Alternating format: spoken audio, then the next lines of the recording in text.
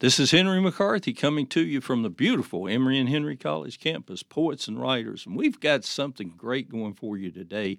We've got great poets in their own words. It's from a narrative, Poetry Speaks, and it's an anthology. And it's going to be narrated by Charles Osgood. So you're going to be hearing Charles introduce some of these poets, and Ivy Shepard, great producer here, is working with me on it today. So we're going to go right to Langston Hughes and listen to him, and then you will hear some other poets that you have not heard in a long time. This never-before-released recording of Langston Hughes was made at the Library of Congress in 1959. In it, Hughes talks about having his work discovered by the then-famous poet Vachel Lindsay while he was working as a busboy. By the time of the recording, Hughes was a well-known author himself and talks about the themes of his poetry, including music, black life in America, and the struggle for racial equality. Here, Hughes reads some of his most famous poems, including his first, The Negro Speaks of Rivers. This is The Negro Speaks of Rivers, one of my earliest poems written in 1920, just after I came out of high school.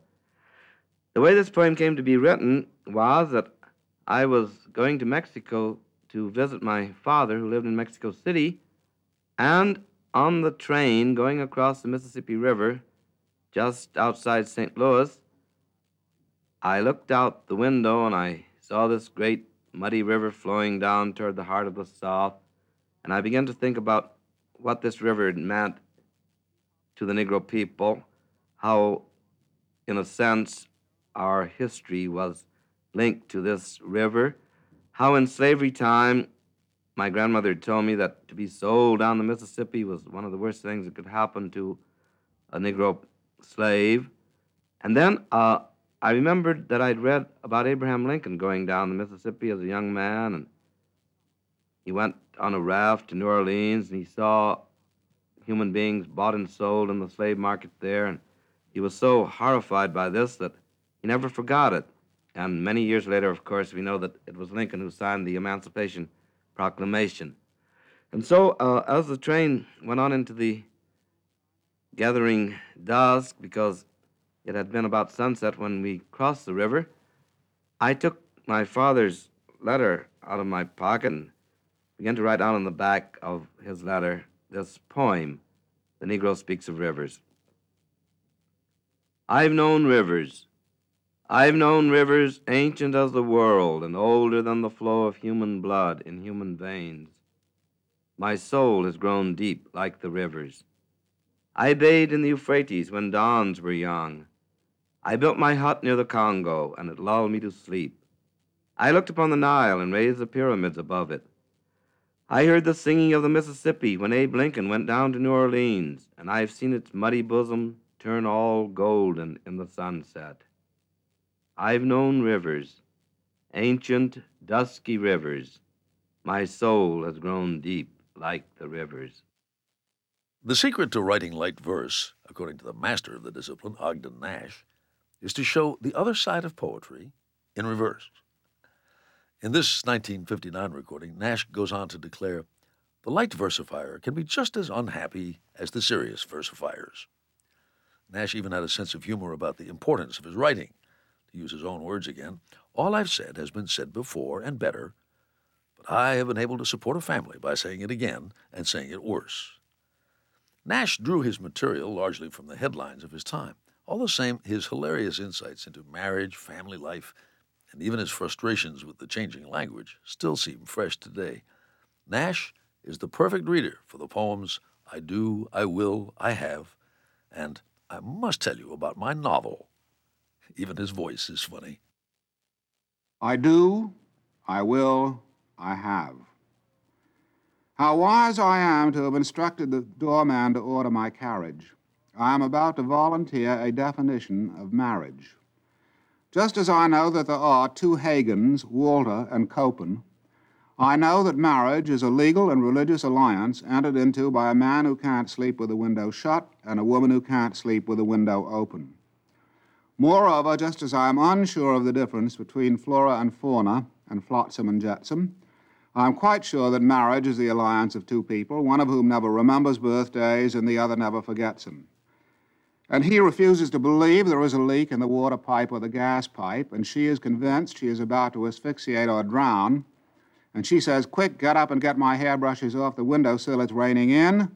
And he replies, "Oh, they're all right, it's only raining straight down." That is why marriage is so much more interesting than divorce, because it's the only known example of the happy meeting of the immovable object and the irresistible force. So I hope that husbands and wives will continue to debate and combat over everything debatable and combatable, because I believe a little incompatibility is the spice of life, particularly if he has income and she is patable. I must tell you about my novel. My grandpa wasn't salty, no hero he of fable. His English wasn't faulty, he wore a coat at table. His character lacked the color of either saint or satyr. His life was rather duller than that of Walter Pater. Look at Grandpa, take a look. How can I write a book? His temper wasn't crusty. He shone not forth majestic for barroom exploits lusty or tyranny domestic. He swung not on the gallows, but went to his salvation while toasting stale marshmallows, his only dissipation. Look at Grandpa, take a look. How can I write a book? My Uncle John was cautious. He never slipped his anchor. His probity was nauseous. In fact, he was a banker. He hubbed no hubba-hubbas, and buckled he no swashes. He wore a pair of rubbers inside of his galoshes. Look at my uncle, take a look. How can I write a book? My other uncle, Herbie, just once enlarged his orbit, the day he crushed his derby while cheering James J. Corbett. No toper he or wencher, he backed nor horse nor houri. His raciest adventure a summons to the jury. Look at my uncles, take a look. How can I write a book? Round my ancestral menfolk there hangs no spicy aura. I have no racy kinfolk from Rome or Glockamora. Not nitwits, not Napoleons, the mill they were the run of. My family weren't Mongolians, then whom can I make fun of? Look, no book. William Stafford was a master of the plain-spoken poem. Part of this recording comes from his inaugural reading upon being named poetry consultant to the Library of Congress in 1970. Stafford told the audience, "I want to take a stand for writers who use the language we all use and enhance it a bit. I don't even think you need to enhance it very much." Stafford was very much a Western writer and a writer of conscience. His Kansas roots and his stand as a conscientious objector during World War II are easy to identify in his work. And so is a sense of optimism. Unlike many poets who are unhappy and unsettled, William Stafford spent his life with one wife, spent most of his teaching career in Oregon, and exuded an aura of kindness and respect toward most everyone he encountered. Even his voice, as he reads "The Star in the Hills," sounds like that of a man who is comfortable in his own skin. The star in the hills. A star hit in the hills behind our house, up where the grass turns brown, touching the sky. Meteors have hit the world before, but this was near, and since TV. Few saw, but many felt the shock. The state of California owns that land, and out from shore 3 miles. And any stars that come will be roped off and viewed on weekdays, 8 to 5.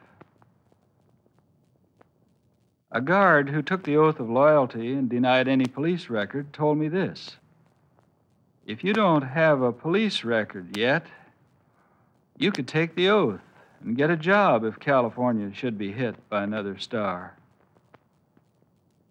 "I'd promise to be loyal to California and to guard any stars that hit it," I said, "or any place 3 miles out from shore, unless the star was bigger than the state, in which case I'd be loyal to it."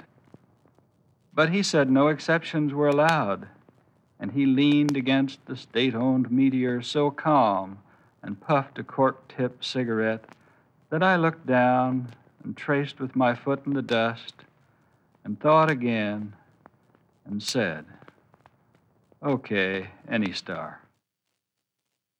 In 1950, Gwendolyn Brooks became the first black poet to win the Pulitzer Prize in Poetry. She was actually more famous for her live readings than for her books, as the books were often hard to find. and Brooks gave many readings until her death in December 2000. In these two recordings made at the Library of Congress, we hear first the voice of the young Brooks reading in 1961, and then the emerging leader in 1969, just about the time Brooks began to associate with the poets of the Black Arts Movement. It was at that time that Brooks decided to allow only black-owned presses to publish her work, and embraced writing the word black with a capital B. The first two poems, A Song in the Front Yard and Kitchenette Building, are early works that describe black life in Brooks's native Chicago. The third, We Real Cool, is among the most famous of American poems. A Song in the Front Yard. I've stayed in the front yard all my life. I want to peek at the back, where it's rough and untended and hungry weed grows. A girl gets sick of a rose. I want to go in the backyard now and maybe down the alley to where the charity children play. I want a good time today. They do some wonderful things. They have some wonderful fun. My mother sneers, but I say it's fine how they don't have to go in at 8:45. My mother, she tells me that Johnny May will grow up to be a bad woman, that George will be taken to jail sooner or late. On account of last winter, he sold our back gate. But I say it's fine, honest I do, and I'd like to be a bad woman too, and wear the brave stockings of night black lace and strut down the streets with paint on my face. Kitchenette Building. We are things of dry hours and the involuntary plan. Grayed in and gray. Dream makes a giddy sound, not strong like rent. Feeding a wife, satisfying a man. But could a dream send up through onion fumes its white and violet, fight with fried potatoes and yesterday's garbage ripening in the hall, flutter or sing an aria down these rooms? Even if we were willing to let it in, had time to warm it, keep it very clean, anticipate a message, let it begin. We wonder, but not for a minute. Since number 5 is out of the bathroom now, we think of lukewarm water, hope to get in it. This one is a distillation of my interest in some pool players that I saw in a pool room near my home during school hours. And you might have asked, why aren't these young men in school? And I asked the same question and tried to distill their own feelings for my use. We real cool, the pool players, 7 at the Golden Shovel. We real cool, we left school, we lurk late, we strike straight, we sing sin, we thin gin, we jazz June, we die soon.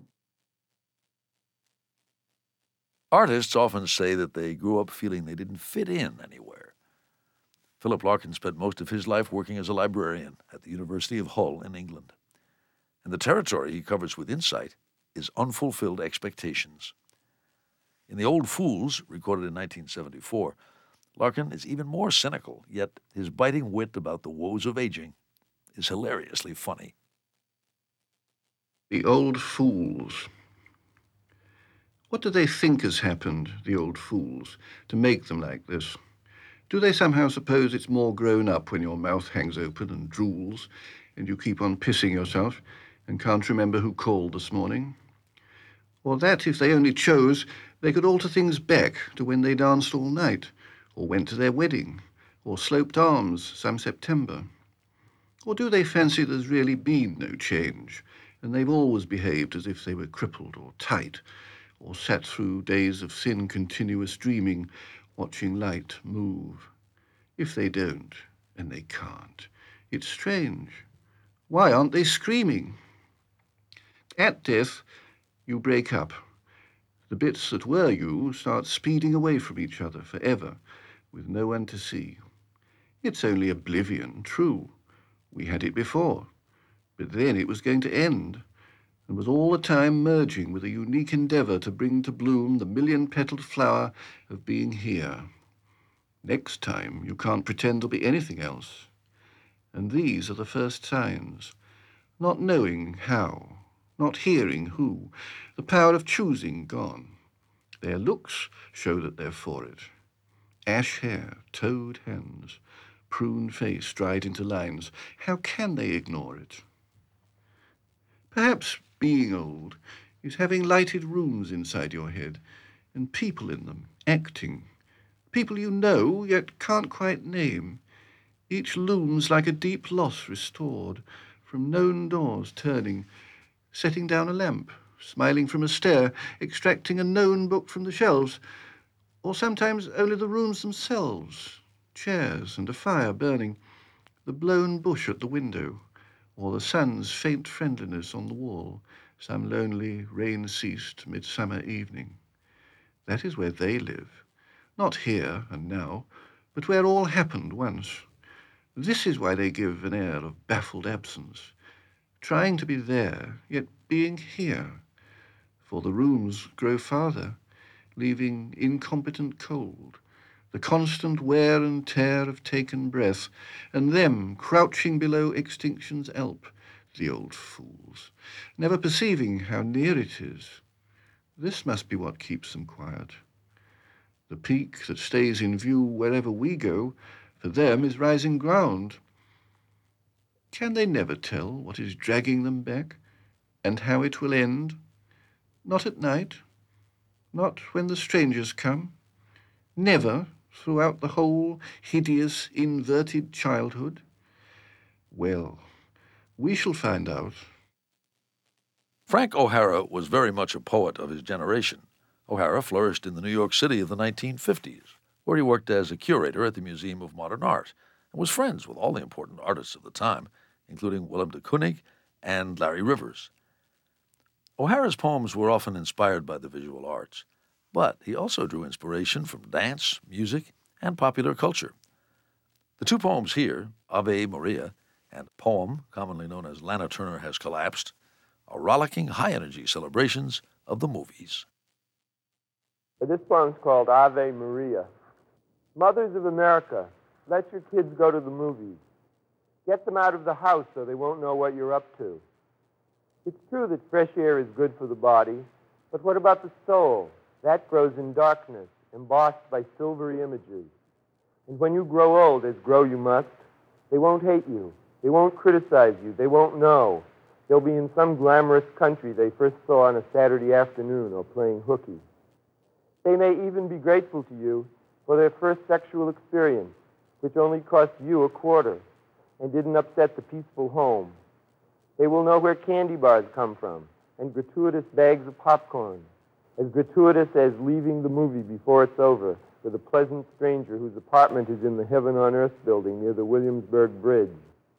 Oh, mothers, you will have made the little tykes so happy, because if nobody does pick them up in the movies, they won't know the difference. And if somebody does, it'll be sheer gravy. And they'll have been truly entertained either way, instead of hanging around the yard or up in their room, hating you prematurely, since you won't have done anything horribly mean yet, except keeping them from the darker joys. It's unforgivable, the latter. So don't blame me if you won't take this advice, and the family breaks up, and your children grow old and blind in front of a TV set, seeing movies you wouldn't let them see when they were young. The next poem is called Poem 2. Lana Turner Has Collapsed. I was trotting along and suddenly it started raining and snowing, and you said it was hailing, but hailing hits you on the head hard, so it was really snowing and raining. And I was in such a hurry to meet you, but the traffic was acting exactly like the sky, and suddenly I see a headline, Lana Turner has collapsed. There is no snow in Hollywood. There is no rain in California. I have been to lots of parties and acted perfectly disgraceful, but I never actually collapsed. Oh, Lana Turner, we love you. Get up.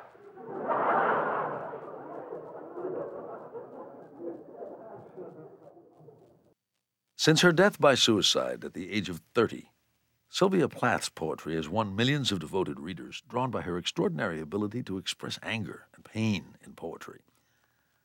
In this recording, made in Boston in late 1962, Platt's voice reflects the edginess and raw emotion of the poems. Daddy is a rant against her father, whom she calls a Nazi in the poem. Though her father was born in Germany, he lived in the United States from the age of 15 and died before the U.S. entered World War II. Lady Lazarus recounts the poet's several attempts at suicide. Daddy, you do not do any more black shoe in which I have lived like a foot for 30 years, poor and white, barely daring to breathe or chew. Daddy, I have had to kill you. You died before I had time, marble heavy, a bag full of God, ghastly statue with one gray toe big as a Frisco seal, and a head in the freakish Atlantic, where it pours bean green over blue in the waters off beautiful Nauset. I used to pray to recover you, ach du, in the German tongue in the Polish town, scraped flat by the roller of wars, wars, wars. But the name of the town is common. My Polack friend says there are a dozen or two. So I never could tell where you put your foot, your root. I never could talk to you. The tongue stuck in my jaw. It's stuck in a barbed wire snare. Ich. I could hardly speak. I thought every German was you, and the language obscene, an engine, chuffing me off like a Jew to Dachau, Auschwitz, Belsen. I began to talk like a Jew. I think I may well be a Jew. The snows of the Tyrol, the clear beer of Vienna are not very pure or true. With my gypsy ancestress and my weird luck, and my Tarok pack and my Tarok pack, I may be a bit of a Jew. I have always been scared of you, with your Luftwaffe, your gobbledygoo, and your neat mustache and your Aryan eye, bright blue.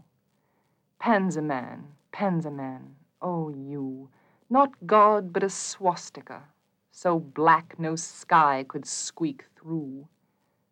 Every woman adores a fascist, the boot in the face, the brute heart of a brute like you. You stand at the blackboard, Daddy, in the picture I have of you, a cleft in your chin instead of your foot. But no less a devil for that, no, not any less the black man who bit my pretty red heart in two. I was 10 when they buried you. At 20, I tried to die and get back to you. I thought even the bones would do. But they pulled me out of the sack, and they stuck me together with glue. And then I knew what to do.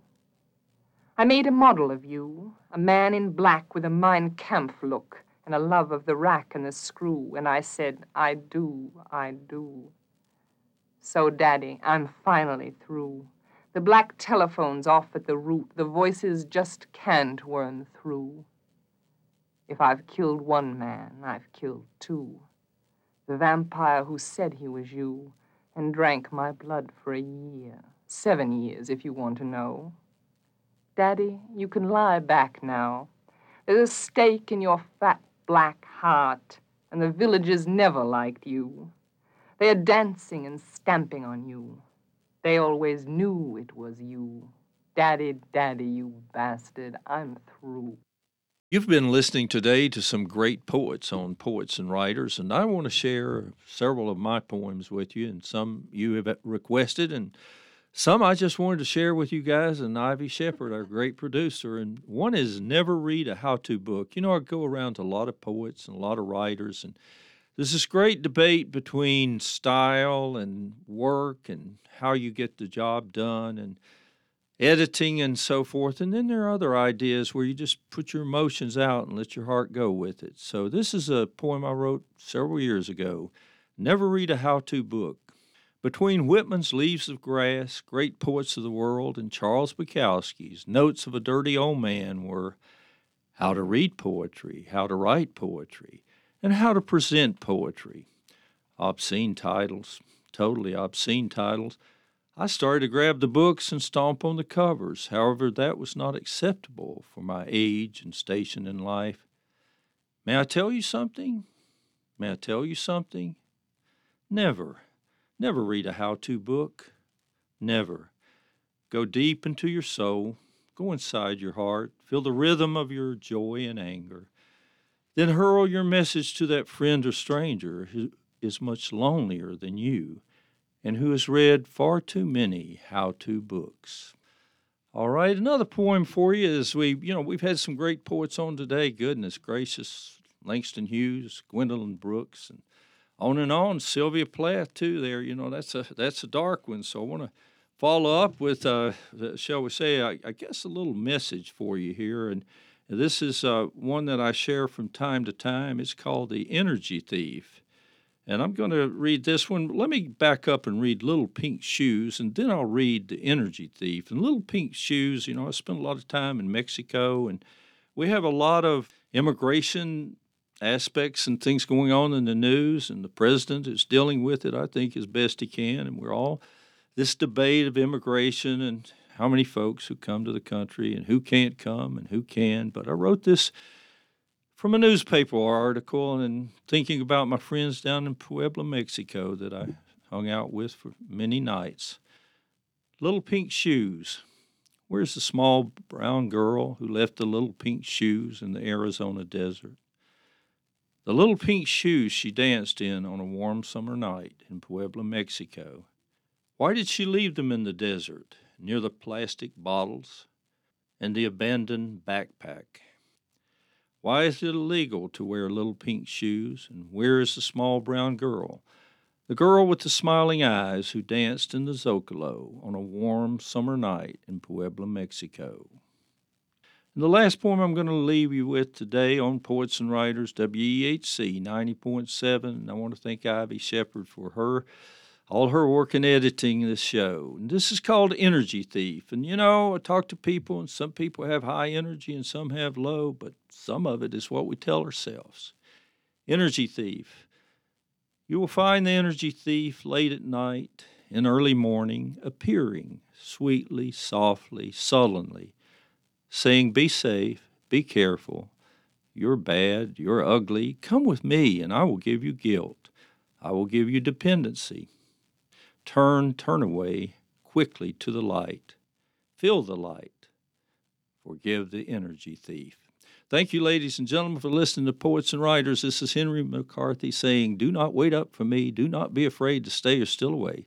I'm going out to write a poem and watch the children play. Thanks for listening. Funny face, I love you. Funny face, I need you. My whole world's wrapped up in you. When the road I walk seems all uphill, and the colors in my rainbow turn blue, you kiss the tears away, you smile at me and say, funny face, I love you. Funny face, I love you. Funny face,